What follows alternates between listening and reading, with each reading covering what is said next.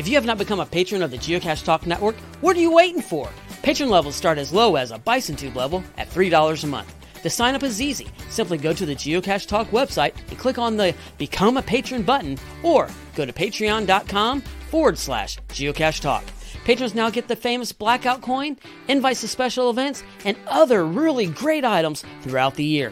Become a patron today. Logwork, the creators of the fantastic logbook, made with genuine write-in-the-rain paper. The logbook's designed for the micro-containers of the present and future, geared towards the hider who'd rather go caching than doing cache maintenance. Find them at logwork.com. That's LOGWERK.com. Have you subscribed to FTF Magazine yet? FTF Magazine is the #1 geocaching magazine available. It is a quarterly magazine that you can be part of. Submit your geocaching milestones and adventures to be published. FTF Magazine is also interactive with puzzles to solve and the hunt to find Spartacus. If you can solve the puzzle or find Spartacus, then you will be entered in to win a special pack tag. Every new subscription, you will receive a special swag pack. Subscribing is easy. Just visit FTF's website, ftfgeo.com. Don't miss out and subscribe today. Hello, everybody out there. Welcome to Gadget Talk. As you can see, my co-host today is not Derek. Unfortunately, Derek had some other things come up. But I have the next best thing here is Shannon, known as Shandrum. He did the Vertical Madness, right? Cache out in Memphis. Yeah, the big climbing cache out there that was super popular. And I think most people know you from, if they were at Cache Fest this last year, from the Gadget Build-Off. Yep, we were part of the middle team, Team All-Stars. Built an award-winning birdhouse. Yeah, and I think that's kind of how you and Derek kind of came, or the thought behind this podcast about mechanisms is the mechanism you built for that birdhouse was really cool.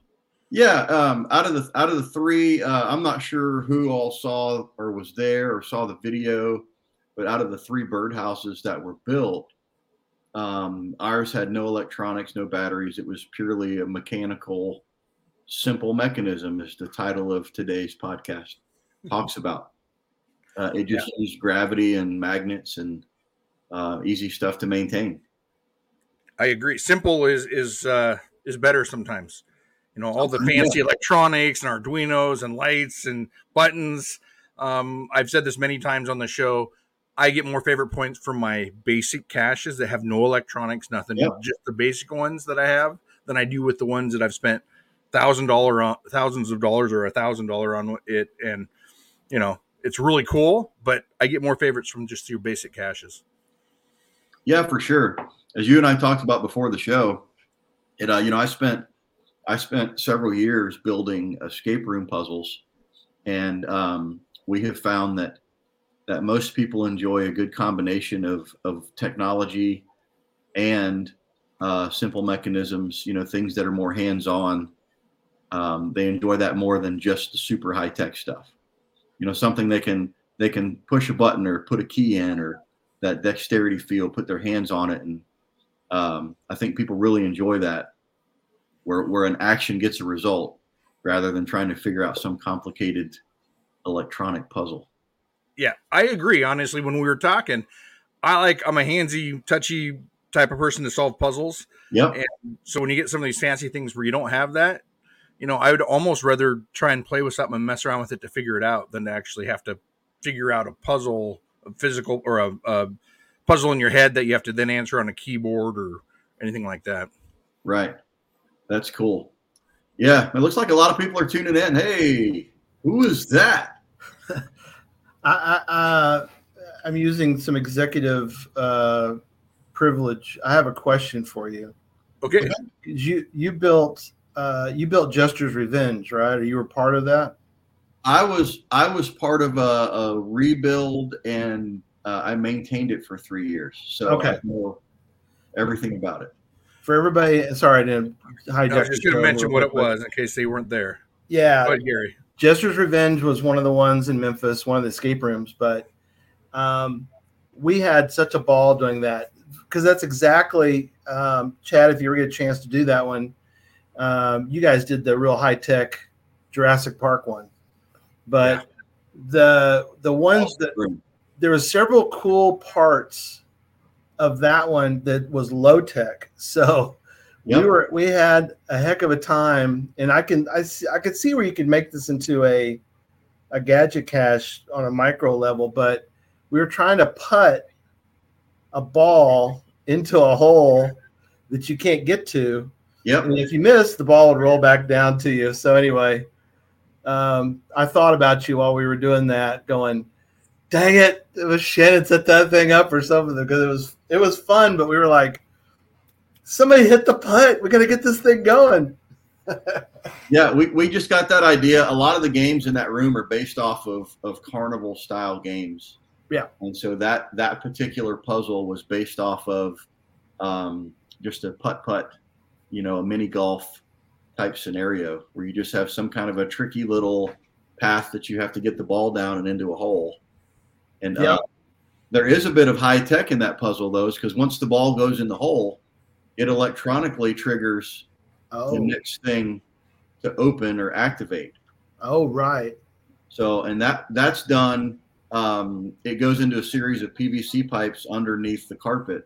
Oh, wow. It funnels the ball to a certain area that has a proximity sensor. And when it's a little infrared sensor that when the infrared signal is broken, right, it triggers the next thing. And the only thing that'll break it's the ball coming by. Correct. So the ball sits in the field and breaks the infrared signal. Yeah. So that's what activates the next thing in that room. Oh wow, man! We need a Jester's Revenge gadget cache. Yeah. Show, but all right, I'll let y'all do your thing. Sorry. Cool. Y'all have fun. No worries. Bye, y'all. Yeah. So Gary's here just in case I mess up. You can jump in and in case I drop off or something. So Derek's normally the producer, so I'm not used to driving everything here. So I appreciate it, Gary. So yeah, that Jurassic Park one that we did, there was actually a couple things on there that I saw that I actually almost made into part of a puzzle for this event last week in Vegas. But I won't mention it because I might actually make something like it later on here in the show. Cool. On the podcast. But that was a super cool room to do. And so it's actually really fun for me to talk to and interesting to talk to someone who actually created these escape rooms, because I do a lot of escape rooms, but you never get to talk to the people behind the scenes. Yep. So that Jurassic Project room is becoming just about world famous. There's people that travel from all over to come play that room. And it's noted as one of the most immersive, amazing rooms that many frequent escape room players play all these different rooms, and they play Jurassic Project, and it just stands out as an amazing room. So it would be super cool to see some of that kind of transferred into some caches. Yeah, that'd be cool. And talking to you about this, it's almost the same way with the escape rooms when we're talking about simpler is better when it comes to certain things. On a lot of yours, you were just using relays and switches and not these high-tech Arduinos or Raspberry Pis systems to control them. There are 4 computers that run that room, really big, high-speed computers. There's a lot that is high-tech in that room, but the individual puzzles, the things that you play that triggers the next thing or triggers the computer to move in the sequence are mostly pretty basic stuff. That's great. Yeah, less electronics. When you have electronics and buttons and batteries and LEDs and all this stuff in your cache, if it's not sealed correctly or weatherproof correctly, you can have issues with it. And it's maintenance, because even if you do have it sealed correctly, you still have to replace buttons wear out. Batteries go dead. There's all kinds of stuff. LEDs burn out, or you have issues with wire corroding. So at some point with all these higher tech ones, you have to go back and maintain them, versus a pretty basic mechanism could last for years and years and years without having to touch it.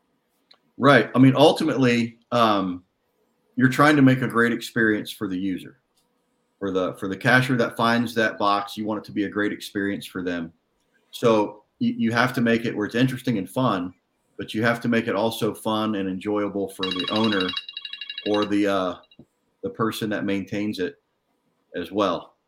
I just So hey, that just reminded me, I probably should silence my cell phone.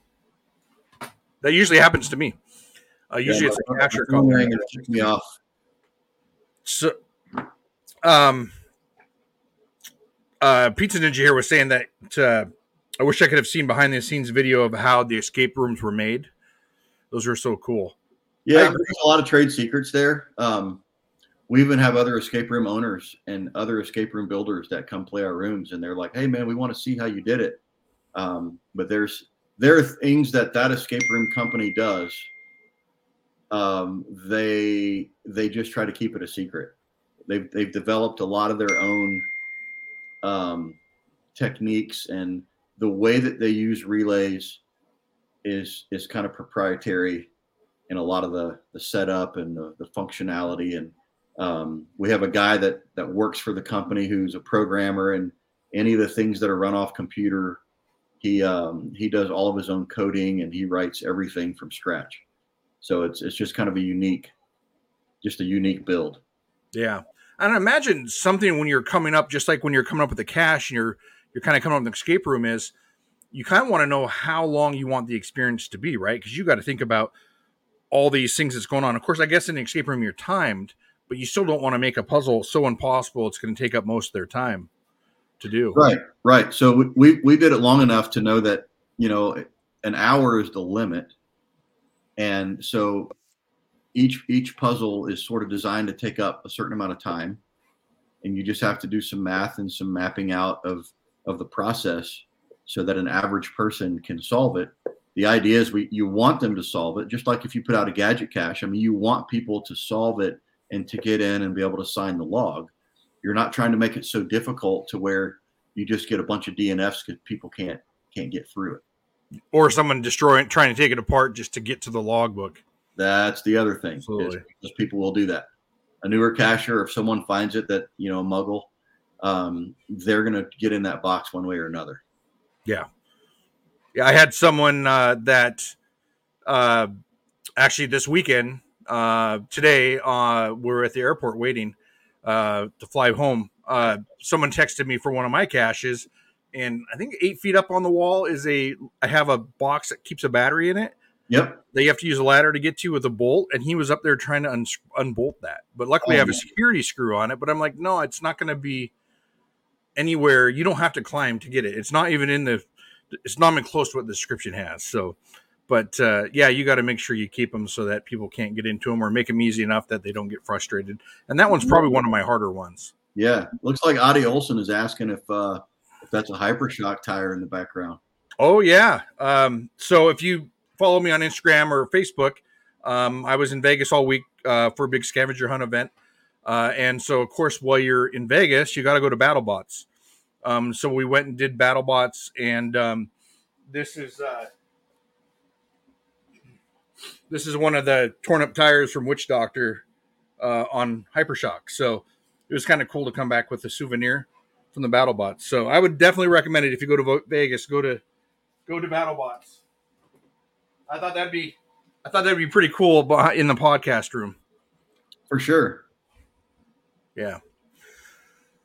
Okay, so I know on the podcast we mentioned talking about mechanisms. Yeah. Which is a system of parts working together is what a mechanism is. Yep. And we were talking about high tech, low tech. It doesn't have to be anything fancy on that. And we're going to go over a little bit about mechanisms.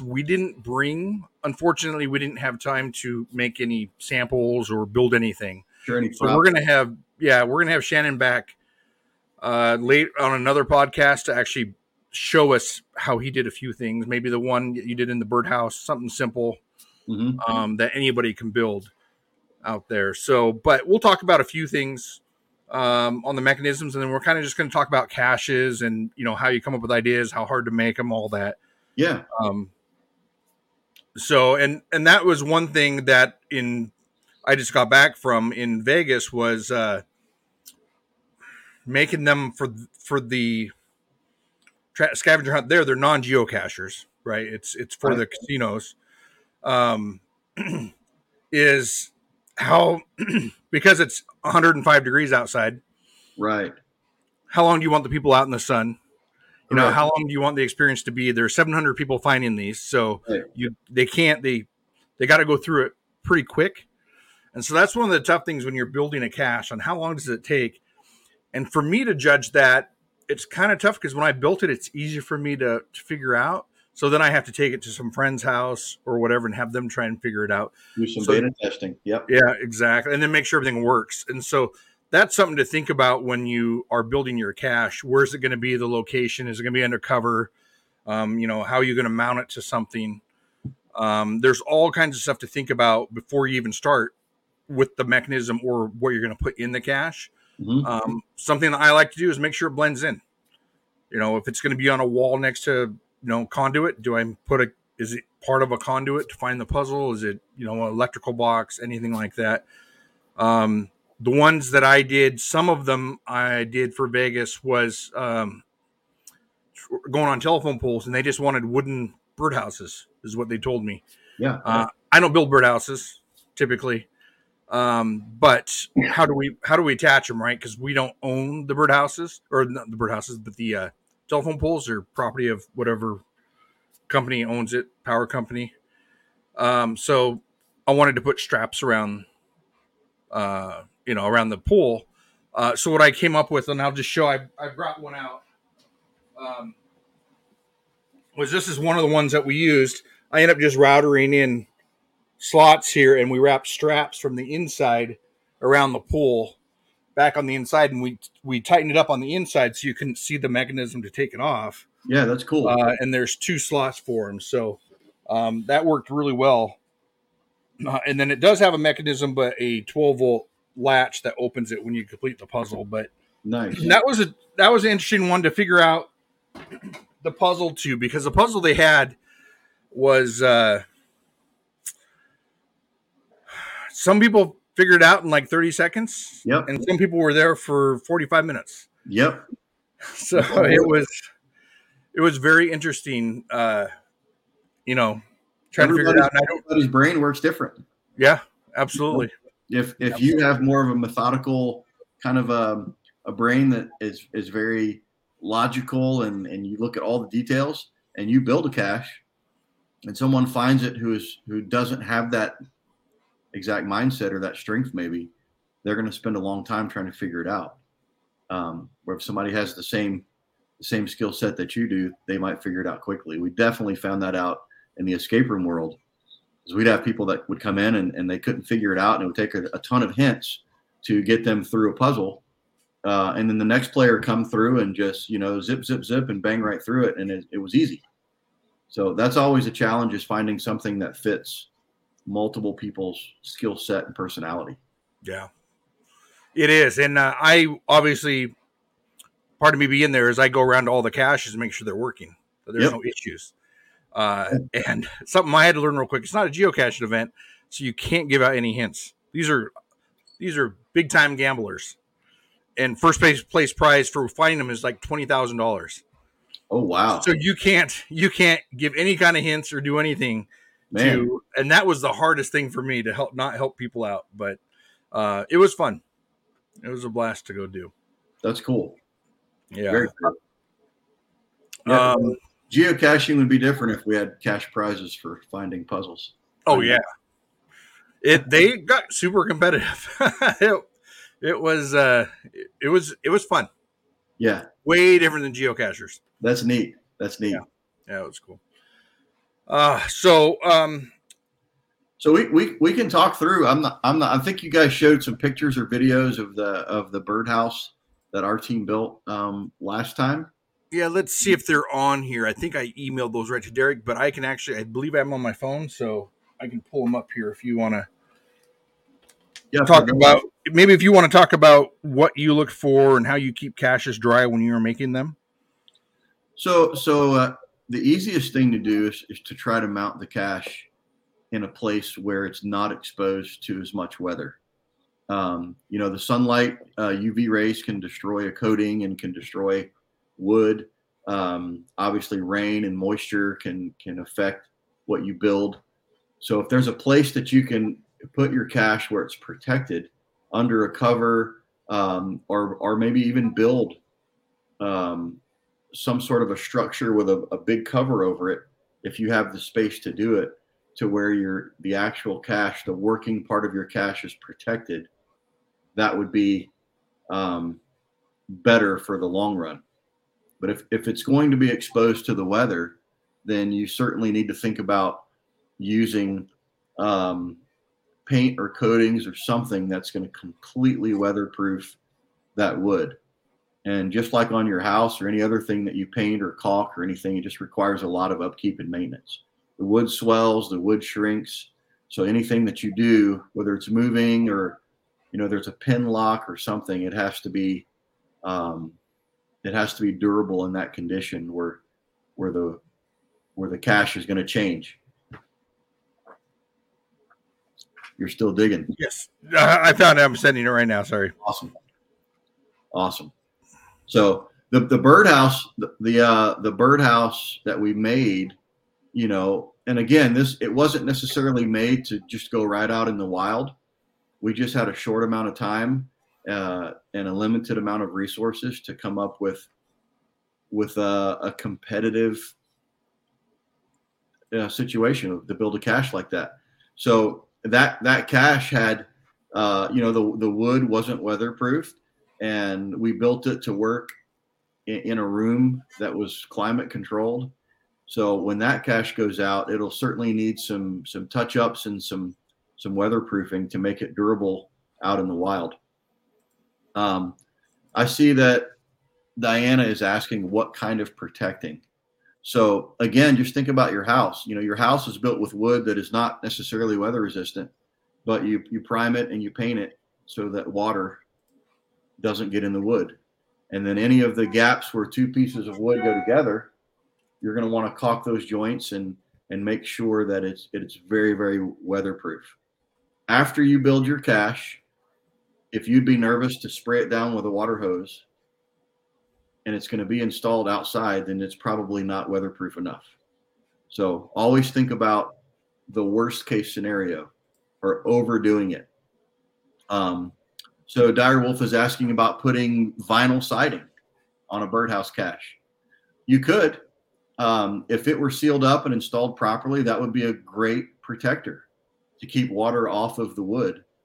As long as, again, it's where the openings where parts move, all of the insides and all of the edges, all of that would have to be protected in the same way. Okay, so this is the one that you made. Yep. So if you want to talk a little bit, so we kind of went over this, Derek and myself, last episode, I believe it was, last show were on. You had to find the correct numbers on there that were with UV light, and then it opened. And unfortunately, this is the only photos I have of that cache that you made. There's numbers all over it. And again, so to weatherproof that cache, it would need some sort of an epoxy or a heavy clear coating that would protect the wood and the stickers. On the bottom of that birdhouse cache, there was more stickers and more numbers, and those were highlighted with UV ink that in your investigative stage of looking around those numbers, you would have gotten a clue, by the way, and that you needed a UV light to do this cache. And so those numbers on the bottom would give you a set of numbers to open up the initial lock, which opened up the front door. I know you don't see any hinges. It doesn't appear that it opens, but that door was built on a slide mechanism. So when you open up the lock, the front door would just slide down, revealing another compartment inside. Again, it's a simple mechanism.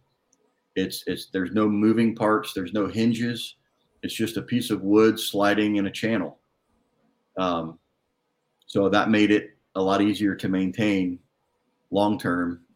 There's nothing that that would break in the regards of a hinge or a mechanical piece to speak of. Diana is asking if there's anything that you can spray over a finished painted cache because she already painted it. So there's a variety of finishes out there, different varnishes and different clear coatings. You just have to be really careful. If you painted it with a water-based paint, then use a clear coating protector like a water-based polyurethane, water to water.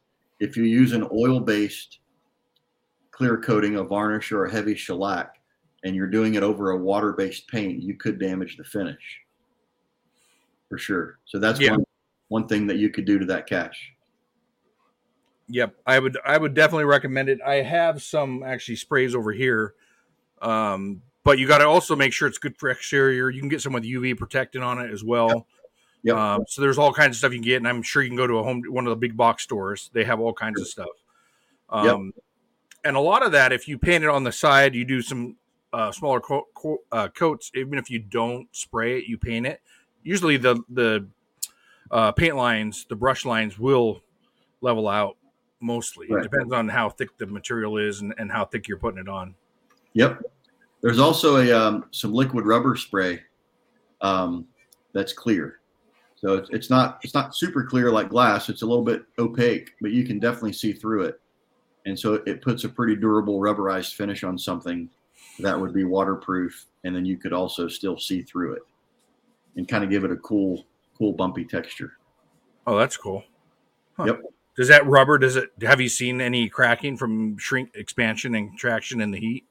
Not really, again, but it's something that you have to maintain. It's not a spray it once and then you're done forever. Mm-hmm. They definitely have to be maintained. But what's the company? My mind is blank right now. They sell that liquid spray.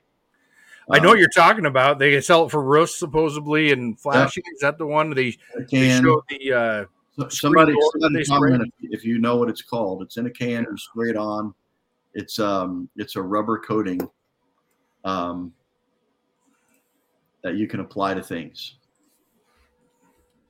I'm trying to think of what it is. I can't remember the name of it. I think I even have some. Flex Seal. There it is. Yeah, there you go. Flex Seal. I just Googled it. Yeah. So Flex Seal is available in clear. So you can use that to seal up some stuff too. It works pretty well. Yep. And you can get it. It looks like it's about $15 at Lowe's. Yep. So and you can get it in a spray can, or you can get it in a brush-on can. Yeah. But you just have to be really careful. Like if you have a box that has a door that opens, you would want to Flex Seal. You'd want to build it with enough tolerance so that if you add some sealant to it and it makes the dimension a little bit bigger, that it's still going to work. So don't spray it in the closed position and let it dry, because then it's not gonna open. Yeah. Yeah, and so that's one more thing to think about, right? Is weather. I was talking to you beforehand about the weather and expansion and contraction. So when you build something with cedar, yep, it's going to swell when it gets wet. That's right. And so you got to think about the tolerances around doors and hinge everything. What's going to happen? Same with heat. So when I built these, everything when it heats up expands. And so when I built these, I actually had to make sure the doors down here had enough of a break in them, or a seal or a crack in them, that when the acrylic expands, it doesn't swell shut or wedge it shut. The other thing I had to do on this, just to test it, was I kept heating up the hinges. So this is acrylic down here.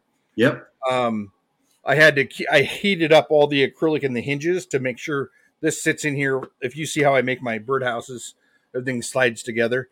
Yep. I needed to make sure that the acrylic didn't expand and the hinge pop off, because it's glued on. Right. And the glue technically melts the plastic together.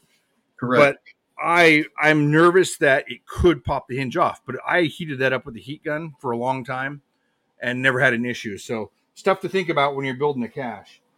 Right.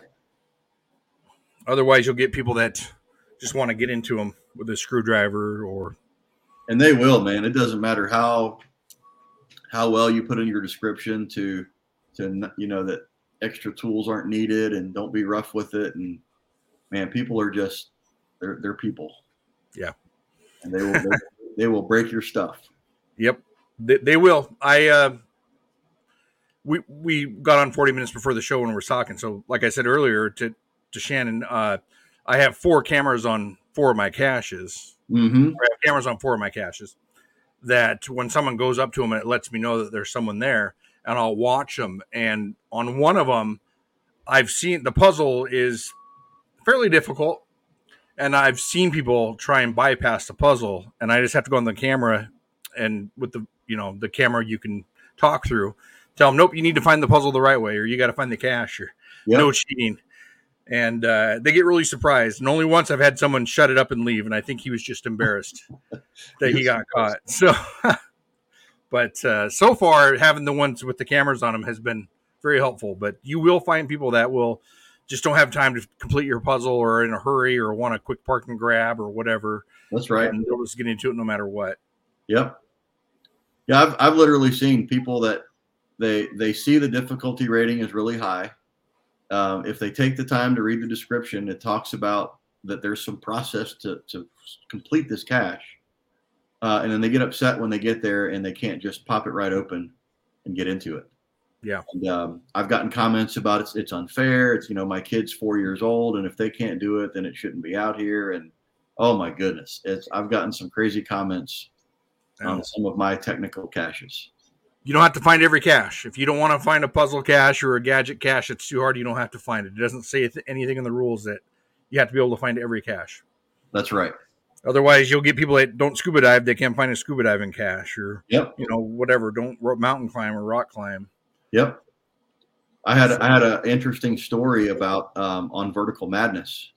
That's a 5 difficulty cache because it requires climbing gear. And it's very well stated in the description that it's 80 feet in the air and it requires climbing gear.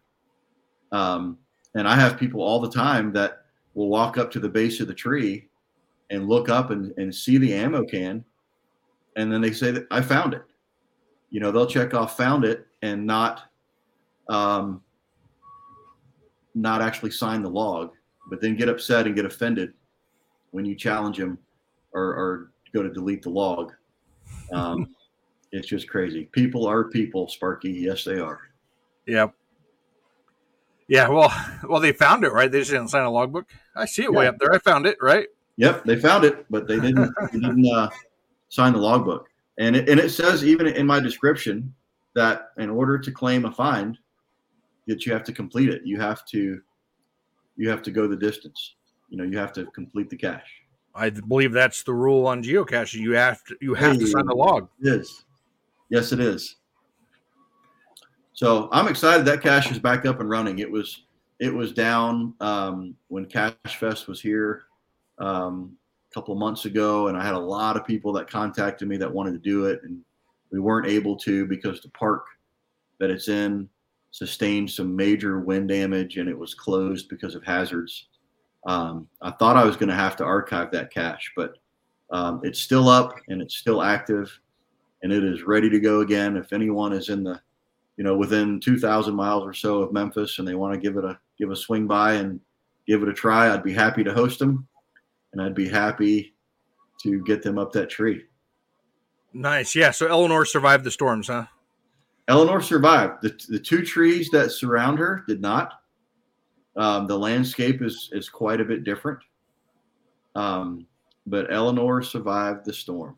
Nice. So next year, if people are on their way to Cache Fest in Oklahoma, they could actually maybe book a time with you to find Eleanor or find the cache. Yeah, Eleanor is the name of the tree. Yeah, that the cache resides in. Pizza Ninja says that I Spy and geocaching are 2 different games. That's for sure. Just because you see it, it doesn't mean that you accomplished it. And Jeff here,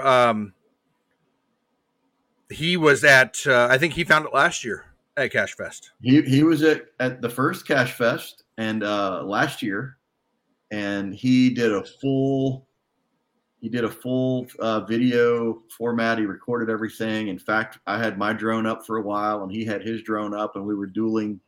We were battle botting our drones for a little bit, and so it looks like that's going to be his next long form video. So pay attention. If you don't follow Catch the Line, you need to subscribe to his channel. It's awesome. He's got some great stuff.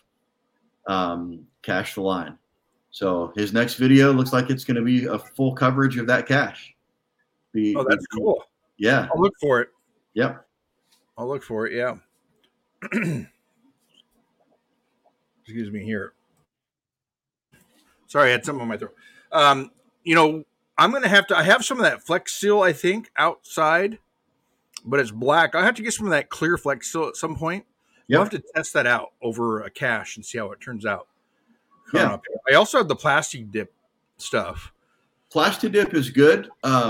Plastic Dip was designed to make a durable, flexible coating, but it was also designed to peel it off easy when you were tired of it. So you have to be careful where you put it.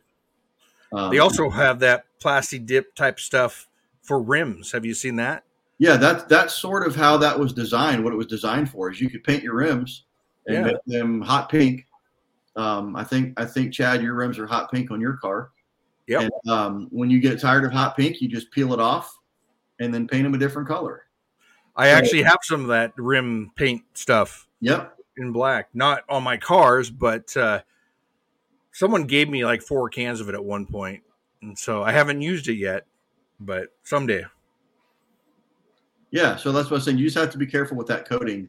It is durable in itself, but it doesn't have, at least in my experience, it doesn't adhere to its surface super permanently because it was designed to be peeled off.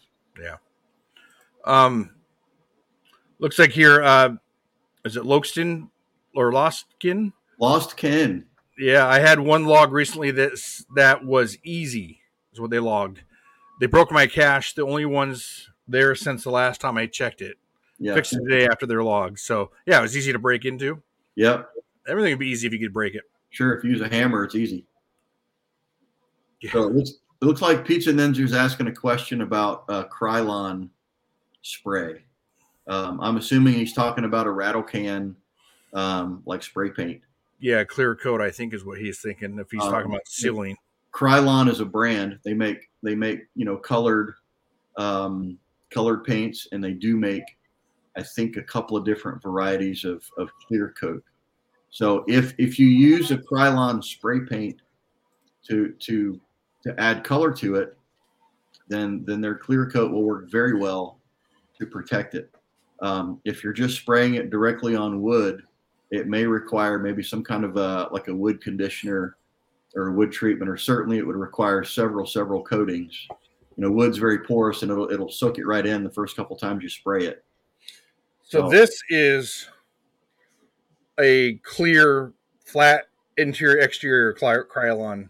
Yep. And I think I got this for Painted Rocks. I think is when I bought that. Nice. And this is fast drying for wood, metal, plastic, and more. I don't know. It's not water based. And then there's also a lacquer that I've used a few times. Yep. To spray stuff, but like you said, you got to use the water based and the oil based with each other, unless you've had a long time for it to dry and cure in between. But it's still not recommended.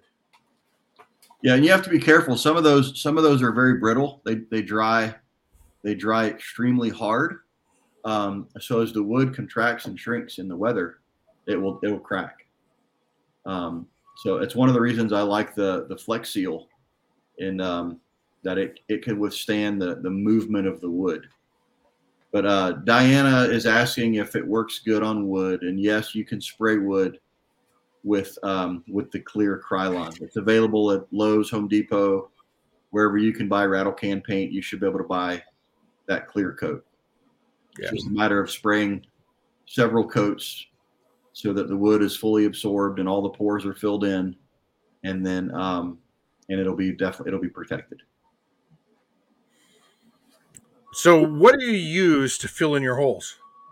Are you talking like putting screw holes or covering them up, or? nail holes? So if you have holes, like if you build something with nails, and you recess your nails a little bit, a clear caulk works really good because it's flexible. If you use a putty or a wood filler, that tends to be a little bit more brittle. And so I like, anytime I can use a caulk product that's flexible, I try to use a good silicone-based caulk. Yeah. A siding and window door type of caulk is the most, is usually real flexible, real durable. Exterior. Yep. I wouldn't recommend doing any kind of sink type of silicone, sink or bath type mold resistant silicone, because paint typically won't stick to it. So you're going to want to make sure if you're going to paint it, it's a paintable caulk. Correct. Cool. And you know, I don't know if I've ever painted any of my caches like that, any wood ones. I'm going to have to try that sometime to come up here. I know we've had Rick from Colorado on a few times, and he makes these birdhouses that are amazing, like cabins and all kinds of stuff. They're pretty cool. Sure. You could get pretty artistic and paint them up really nice. Yeah. It's one of the things I was going to mention. One idea, maybe somebody can grab this idea and take off with it. But we have one of our escape room puzzles. It's a wall that has graffiti on it. It looks like if you were at a train station and it was all grubby and grungy inside, maybe abandoned. It just has a series of different graffiti on the wall, and then hidden in that graffiti is a set of numbers that would lead you to, opening a lock or a series that you would push the buttons in. So that would be maybe kind of a cool thing if you wanted to paint your cache, that in the outside format of whatever you paint, you could get pretty creative and hide numbers in your painting. That's cool. That would be cool. I might have to think about that sometime, doing that on the show if no one else wants to do it. If someone wants to do it and come on the show and show us how they did it, or want to show everybody else, that'd be great too. I wish I had a picture that was ready. The escape room that I was talking about has it's 4 numbers that you find in some wall graffiti art, and it was designed to look like, maybe over time 4 different artists, maybe the first artist did his graffiti art on the wall and then someone kind of sprayed over it, so it's kind of a layered picture of graffiti. And so someone on here, maybe, I don't know, Chad, did you do the train station cache or escape room? No, I was going to do it last year and I got sick. Yep, that's where I got a migraine and couldn't do it. That's where the graffiti art is. Oh, well, that'd have been good. That has 2 different scenarios, right? Yeah. So that escape room, once you got into the second space, you could choose to either be a good guy or a bad guy, either join with the evil forces or join to fight against them. And from that point forward, it was a completely different escape room, different puzzles, different storyline and everything. So that was pretty cutting technology to get 2 games out of one space. Yeah. One thing to say here too that just came to mind about when you're building your cache and thinking about what you're going to put in your cache. If you're in a hot area and you're 3D printing parts to go in it, you want to make sure you're using PETG or an ABS if you have a good ventilation. Yep. Because PLA and PLA Plus will melt in the heat.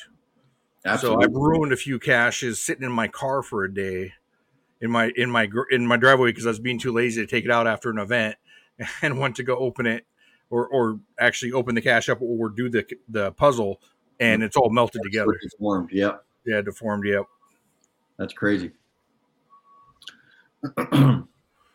So yeah, I've got tons of ideas, Chad, of things that when I get time, time is always that magical element of some caches that I would love to build with some simple mechanisms, some simple solutions. I mean, they're difficult to solve, but the mechanism in the cache is simple. Yeah. Gravity. Go ahead. Gravity is a fun thing to work with. Maybe the lock inside of the door is a pin that moves where you have to turn the cache to a different direction. Maybe that cache is on a rotating base, and rotating that cache upside down might release a lock. It's an idea to think about. Maybe it's a centrifugal force type lock. Many of you guys have seen the little boxes to open it. You got to spin it, and the centrifugal force makes the pins go out to release the lock. So none of those things require batteries. That's the cool thing. Yeah. I think Derek actually did a birdhouse where you flip it upside down and it opens up. Nice. If I remember right. I think I saw that on his channel. I'm not 100% sure, but that'd be cool. Yeah, if you make any of those come on in.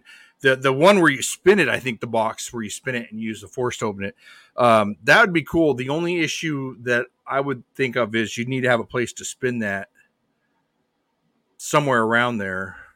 Maybe, because you typically put it on a table, right, and spin it. Yeah, it has to be a flat surface. Yeah, something flat. Mm-hmm.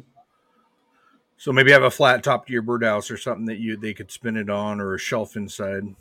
Yeah, I mean, something like that with a centrifugal lock, I think that it would need to be a secondary box that you maybe find in the birdhouse cache.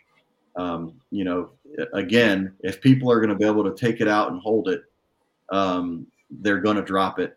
They're going to, bounce it in their efforts to open it. They're going to try different things, shaking it, bouncing it, banging on it. So it needs to be a separate box that you have that, that little centrifugal mechanism. So it looks like people have caches out that you turn upside down to unlock it. That's really cool. Yeah. Sorry, I'm just reading anything here coming up. I'm not a fast reader, so that's okay. Yeah, that's great. I'm looking forward to it. And one thing that I've seen a lot of caches on, and this is why I haven't used this product on the podcast, is just a gate latch for a mechanism. You could use a balloon to open it, to hit the lever on it to open it. Yep. I've seen people use a straw or a stick you got to put in to open it. There's all kinds of things, or pull a string, anything like that. So when you're talking about a mechanism, that's a really popular one to use and not very expensive, typically. That's right. Just a little push latch that happens from the inside. Yeah. So, yeah, a stick. You can have a whole bunch of holes in your cache, but only one of them is access to the right spot. You've got the ones where you're trying to fish out a key or a film canister where there's multiple holes in a tube where you fish it up with chopsticks or something like that. That could be a cool element to have on the side of your cache to access another stage. Just anything that would be a physical moving mechanism. I just like it because you don't have to maintain it as much. Like the batteries don't wear out, the light bulbs don't wear out. It's going to be a lot more likely to last a long time, and they're super fun because they're tactile. You got to feel them, touch them, move them, and a lot of people enjoy that. Yes, and that's what on this one, this latch, 12-volt latch. When you're talking about one with a bunch of holes and you put in a stick or something, originally on this, what I was going to do with one of these, and I mentioned it on the show and just never got to it, is this, if you don't have any power, if you push in on this latch here, it will actually pop the door open. I don't have the latch to go into it. It's somewhere, I don't know where it is, but anyway, so if you could line this up somewhere to where you would actually poke right on it with a stick, so you could do tubes, you could even 3D print or drill in some wood to make it really simple. As long as they touch that, it would unlatch and open a door, and the door would pop open, go flying open. Yep. So, and adding that kind of element where the door actually pops open like that on a non-electronic cache is actually pretty cool. And I don't think that this would go bad even if it got wet. I mean, it would have to rust. It'd be a while. Yeah, that's really cool. Put like a little bit of an internal spring that would give that door some pop. Yeah, well, this does it automatically. It's got a spring in it. It has a spring. It's spring loaded, and it Nice. pops open. Pops open on its own. I mean, it goes flying open. That's what I use on. I've changed that to all my caches. So Very cool. then it's fun watching people jump sometimes in the cameras when the door pops open. Yeah. So it looks like GCD SK11. He said he's getting some really good ideas tonight. What's your favorite idea? Just let us know what you've got from tonight, the show tonight, maybe that you'll try next. So I'd love to hear about it. Yes, absolutely. And if anybody else has ideas, let us know. Bring it up. We have about 10 minutes left here to ask Shannon any questions you want.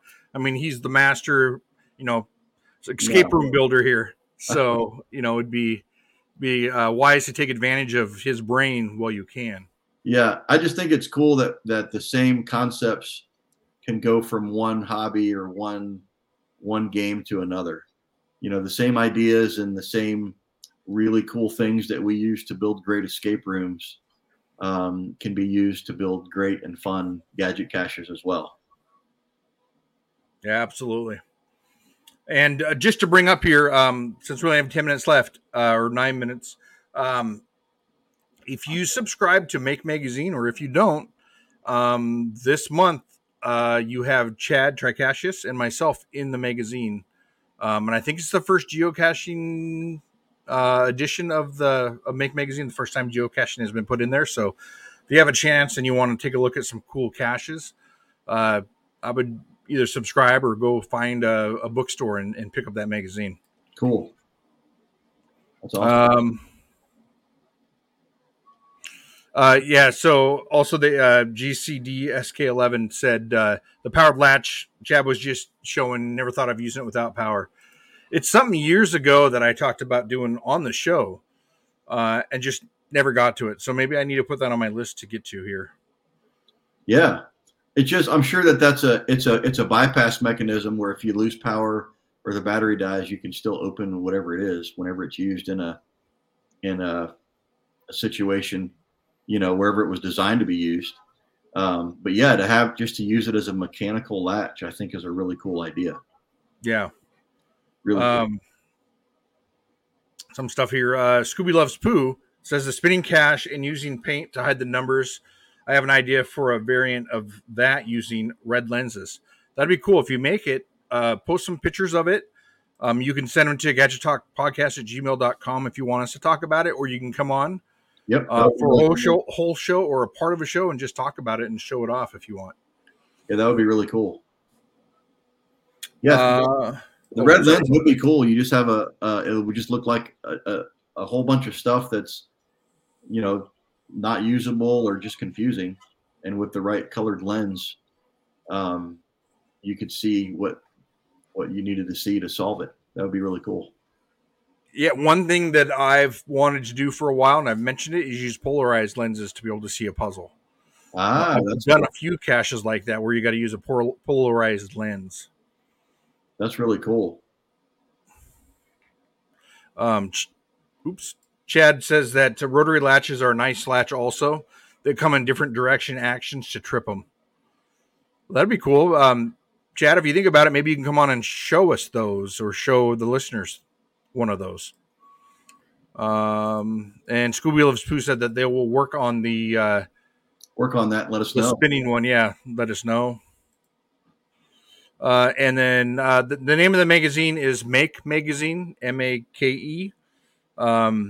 And I believe it's the August. I haven't received my copies of it yet, but I know Chad has, so he might know off the top of his head. I don't even know I looked for it the whole time I was in Vegas. Couldn't find it at any airports or anywhere. So I don't know what the cover even looks like. Not on the bestseller list? Small. It's a small magazine. Yeah, that's awesome.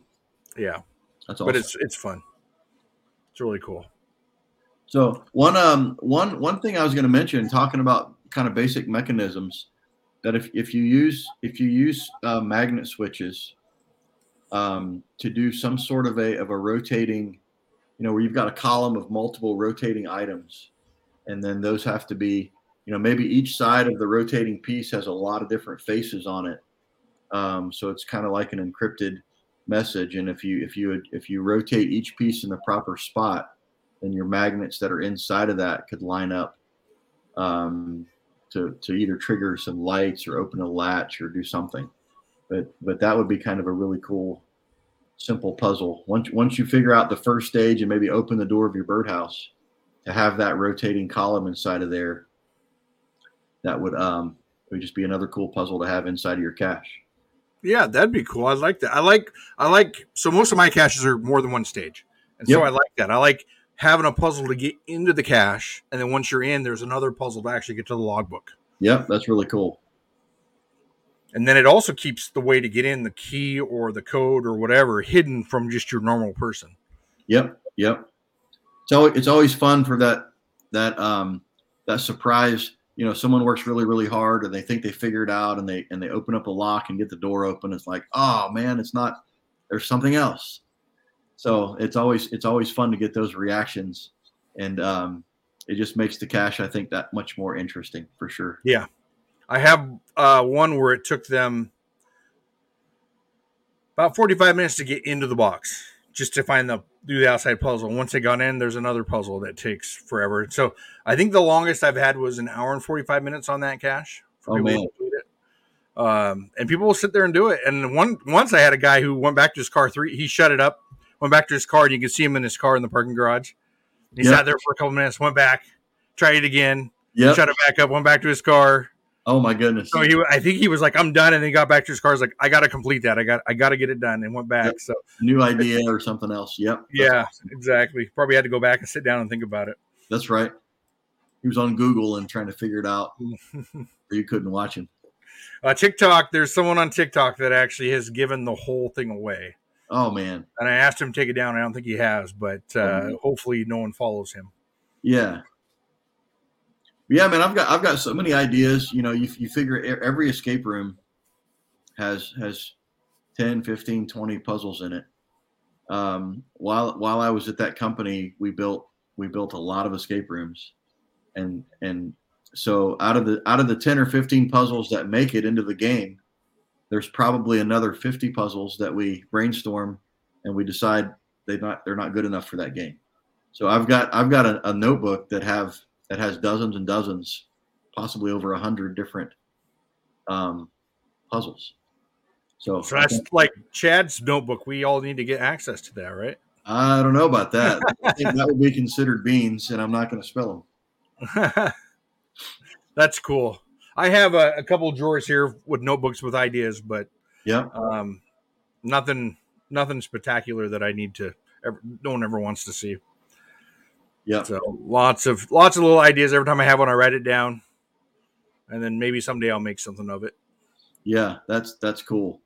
You know, one idea, and I hope I can explain it verbally. It was when you open up a box, it reveals 4 cubes, and the cubes rotate. So each cube has 4 faces that you see, and so there's a button in front of the cubes, and when you press it, it plays an audio clue really, really fast. And you have to match the audio clue with what's on the face of each block. And that puts the blocks in the right position. There's magnet switches in the blocks. And it puts the blocks in each right position to solve the code. So, for example, on one of the blocks, it was just Morse code.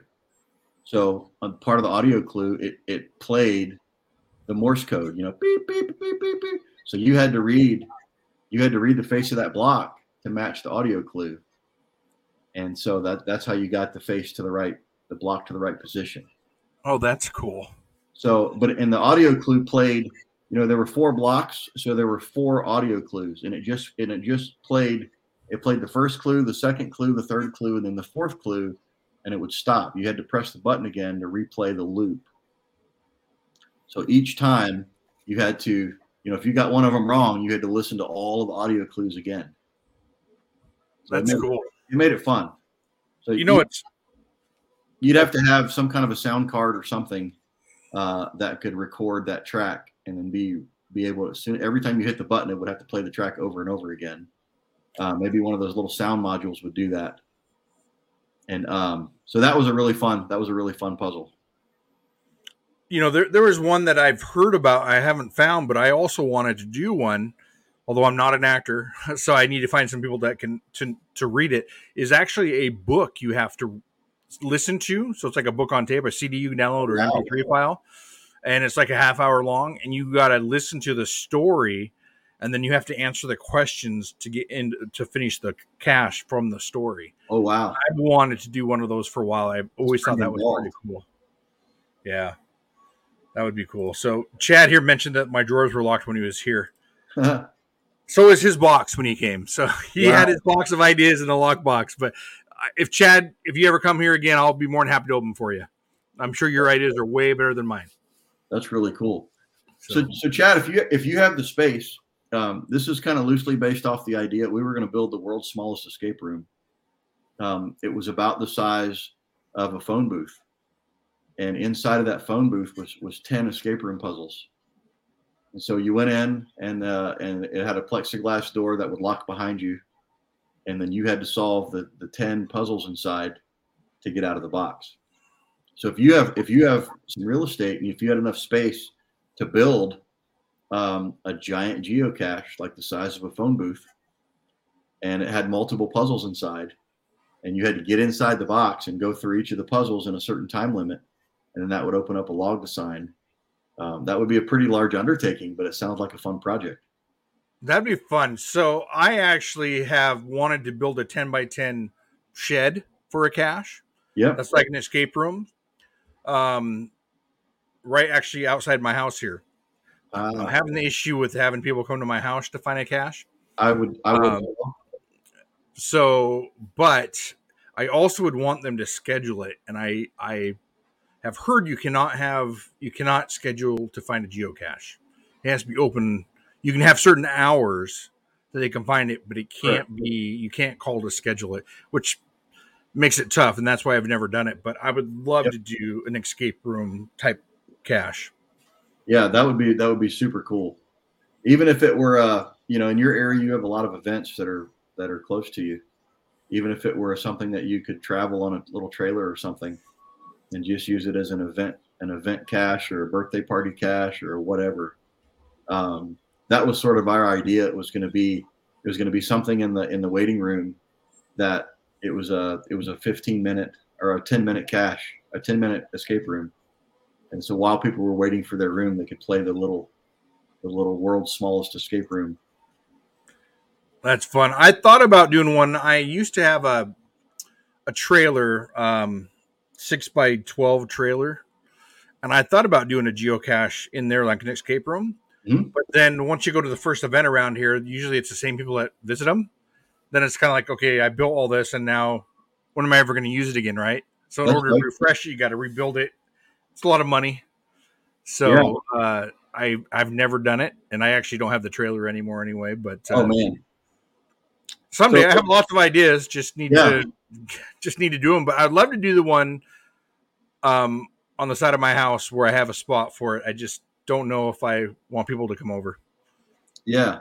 Well, hey, one last thing before we go. We're just about out of time. Is Pizza Ninja just talked about building a pizza box gadget cache, and I think that would be super cool, even if it were a micro form of a pizza box inside of an ammo can, and all of the pizza slices were very, very, very similar, and but there was little magnet switches in different places on those, so you couldn't interchange them, and you had to put the pizza slices in the correct order in the circle.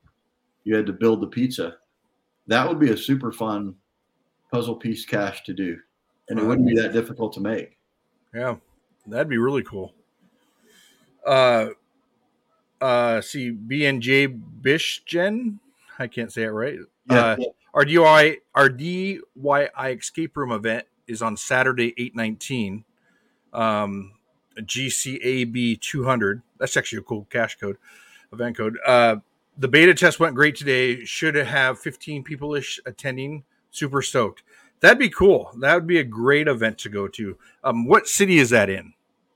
That's down in Florida. They're in Florida somewhere. Are they in Florida? Yeah. Yeah, that's pretty far. I'll be in Florida next month, but not this month.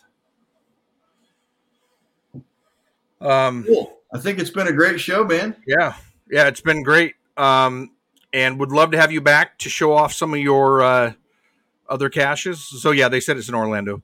Yeah. So at some point when you get some stuff built, I'd love to have you come back on and show everybody. It'd be a lot of fun. Yeah. And again, if you're listening to the podcast without watching it, YouTube or Facebook, watching it's more of a video podcast than a listening one. I would always recommend that. You can always come back later on and listen or watch it if you only have time to listen to it at first. But Sure. yeah, send us any caches that you may have that you want to show on the show. If you have any ideas you want to come on and show everybody, let us know. Send us an email at gadgettalkpodcast@gmail.com. Awesome. Any last things you want to say? No, man, it's been great. Thanks for having me on. We wish Derek all the best in his family troubles, and he'll be back, I'm sure, in the weeks to come and fill in.